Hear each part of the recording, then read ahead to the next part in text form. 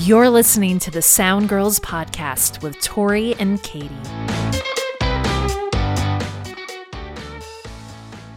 You're listening to the Sound Girls podcast with just Katie today. Today's episode features an interview with Molly Authorson.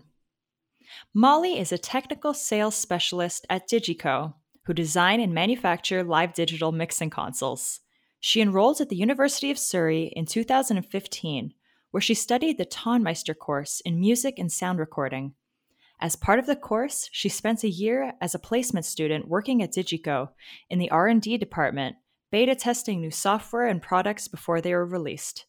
After finishing her degree, Molly returned to Digico full-time as a member of the sales team, providing technical support to the marketing team and the rest of the sales team in the form of technical documentation, customer training and support, and training videos. She also gets involved in the test department when they're busy to help test new products and software. Hi, how are you doing? Hello. I always like to kind of start at the beginning and how your interest in audio developed from the beginning of your life. I guess it started when I was about 8 or 9. I started playing the trumpet and joined all sorts of orchestras. And then it wasn't until I was about 12 or 13, I got quite into rock music myself, like bands like Nirvana and stuff, and thought, I want to play the guitar because that's the coolest one. And then started playing it, and I was sat at home playing on our family computer and saw a little app that had a picture of a guitar and thought, must be cool. Clicked on it, and it was GarageBand, and then just got into recording and just went from there, really. Just wanted to record stuff, ended up doing music tech at sixth form, and then onto an audio degree, and ended up where I am now. Yeah. Basically from your placement, right? But you did go into school with a different expectation, right? That you might have been doing studio work. So can you tell me a bit about that and how that shifted? Well, I just wanted to work in a recording studio, essentially. And as part of my university course, there was a lot of studio time, but I'm the sort of person who I need my sleep. And I think it was one too many times of being in the studio at like 4 a.m. with musicians trying to be creative, and I'm just there wanting to go to bed. So I thought, I mean, live gigs, it's still late nights and stuff, but there's a definite end time, which I very much like. And I've always been into more techie stuff. Like I was always taking stuff apart when I was growing up, seeing how it worked. So the combination of live audio and more on the tech side sort of suited me quite well. Yeah, this makes a lot of sense for you. Yeah. Everything's fallen in line, I think. Can you tell me about your schooling? That sounded like a really good education at the University of Surrey. It was very, very technical, but it was a weird course because we did stuff like computer programming and electronics. And I always felt that if I wanted a career in computer programming, there are other people who have done whole degrees all about programming and therefore know far more than I do. But the role I ended up doing, I found knowing a little bit about a lot of things means I can just understand what everyone's talking about in the office. So all the software guys talking about, we've had this problem and we're trying to fix it this way. I sort of know what they're talking about instead of just having no idea. Smile and nod, yeah. Yes. Yeah. Yeah, no, I think that's good. So you have like a really good overview that made it perfect for this job. Yeah. What was the placement like, and then how did that evolve? Completely different. So the placement, I was sat in this room in the office called the Tent. It's not a tent. Thank God. But I've been told it used to be many years ago. It used to be sort of like a mini stage, I'm told, where you could have one console and pretend to mix front of house in order to test things or show things off. Cool. But has since evolved into a massive room with 2 of every single console we make in order to test things. So every day I was using consoles, looking for software bugs and trying to break it, essentially. Although I was told that using a hammer was cheating. Dang, because that's what I would do. Yeah. That's the quick way to make it go wrong. I found a bug. Yeah, testing every day. Yeah. How did those tests go?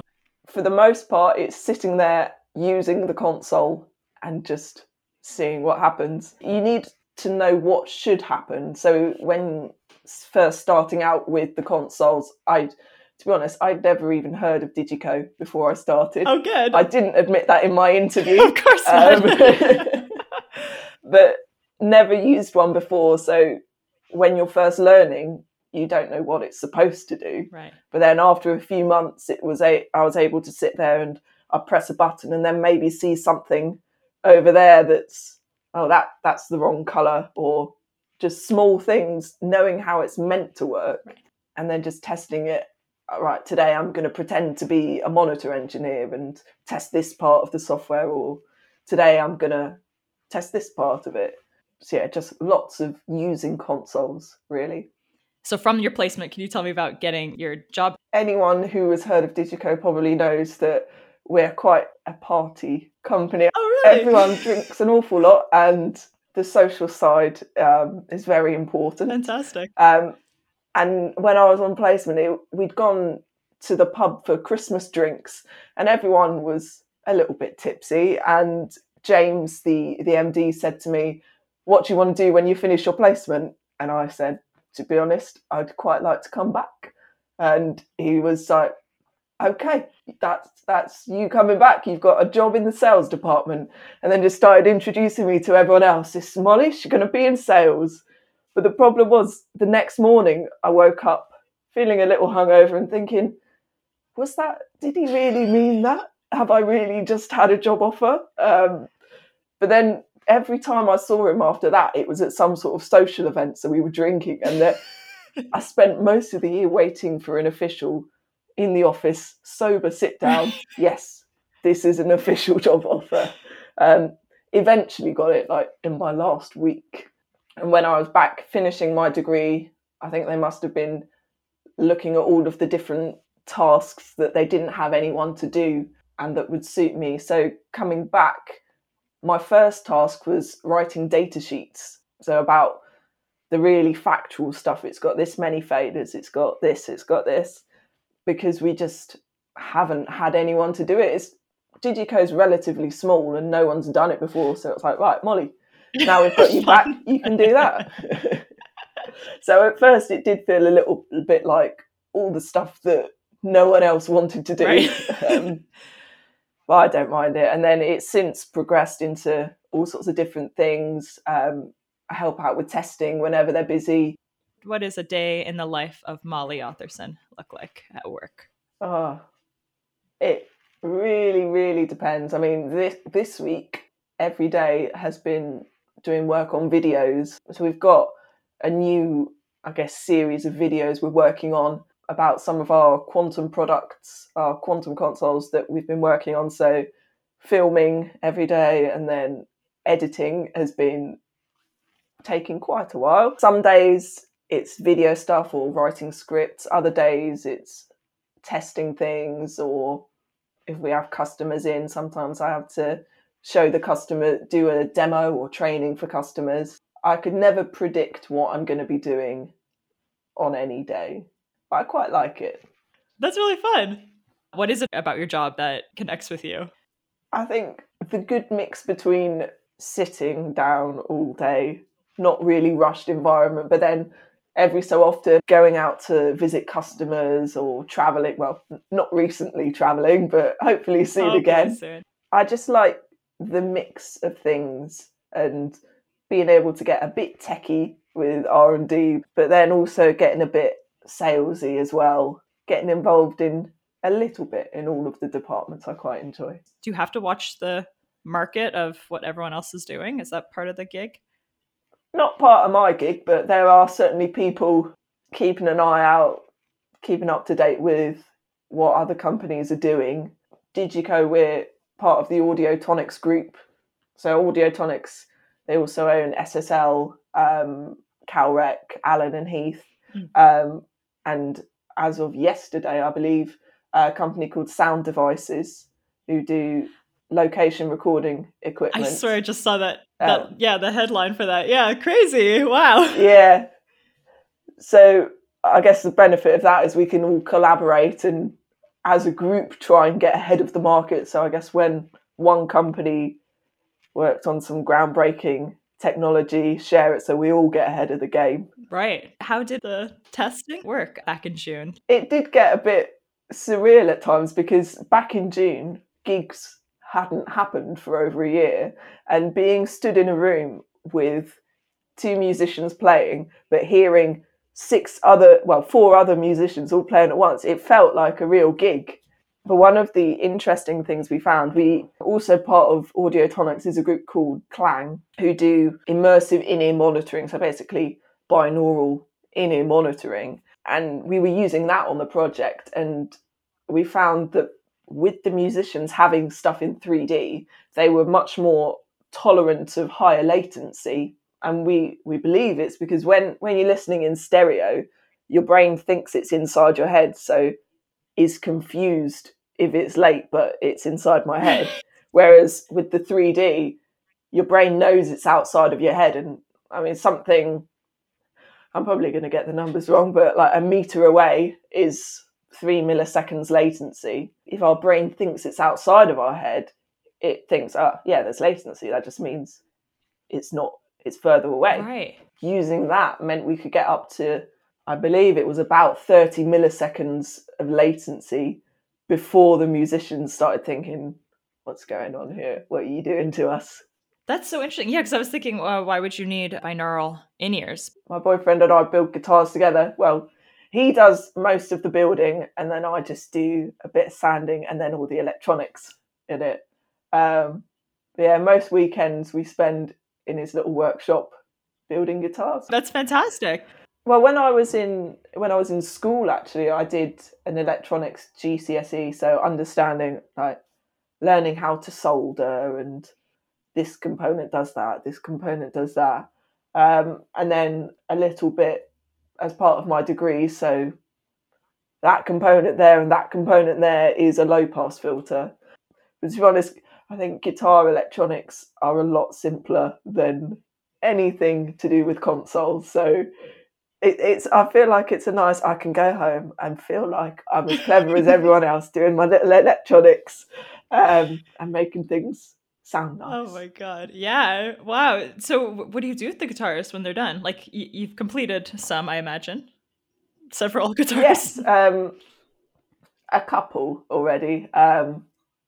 Started, a few of them have been built for people in particular.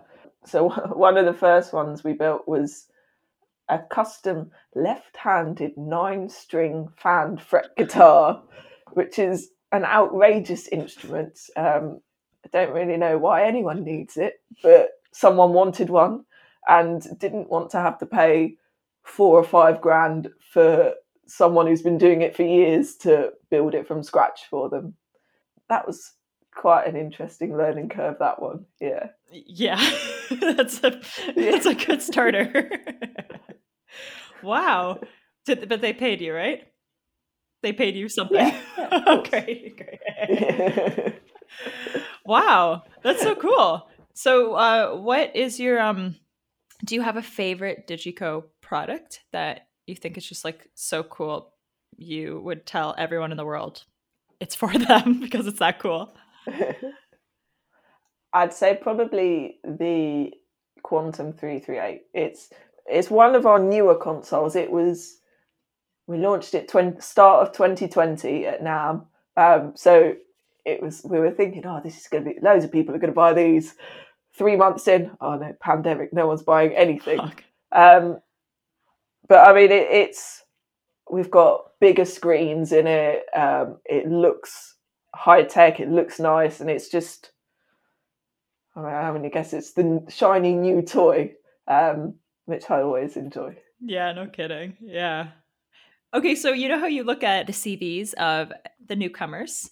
What is it you're looking for, and what sort of advice do you have for folks? We're looking for people who have had some sort of experience in audio, preferably a bit of experience in live audio. I guess that's the main thing. A lot of our interview is based on we haven't been able to meet everyone recently, all just Teams calls or Zoom calls, but people's personalities and their technical knowledge, if they actually know what they're talking about, but also if they get on well with people. So what I didn't realise when I had my interview, I went into a room and was explained, right, this is the job we're offering. We're going to hear all the numbers and stuff. We're going to take you through to the people doing it at the moment, so you can just have a chat, ask some questions, and then we'll ask you some techie questions. And what I now realise is that bit, we're going to let you ask questions of the current placement students. The current placement students are working as spies, essentially. What they think of you and your personality. Are you asking questions? Are you interested? Or are you a bit weird? There's the only two options. Are you interested or just are you weird? I mean, who wouldn't be interested? Exactly. So you're right. There is only two options. Yeah. But it's very much anyone who, going into the building for an interview, anyone you meet will probably be later asked when you leave, what did you think about them? To be honest, anyone who works at Digico will probably say that everyone who works there is weird. Yeah. So if you're weird, you'll probably fit in. Perfect. The good advice. Stay weird and stay weird. Yeah. Yeah. But stay interested. Oh my God. Well, I mean, you're probably going to have like a flooding of resumes coming in because it sounds so much fun to work there. Do you think you'll end up, what do you expect from your future in audio? I must say, I do enjoy the live side of things. Even though it is high pressure, there is a definite home time. I mean, maybe I'd do studio stuff, but I couldn't see myself working in a studio from an engineer's point of view. If I was in a studio, maybe I'd be in the little tech area fixing stuff, but I probably wouldn't be working with the talent. You could have an idea of what you think you might like. Just as a kid, you are drawn. But the nice thing about audio is that even if the audio aspect attracts you, there's so many areas you can go that suit you so much better. Yeah. Definitely. Super nice to talk to you. Thank you so much. Well, thank you for having me. Thank you for listening to the Sound Girls podcast. You can find out more information on the website, soundgirls.org.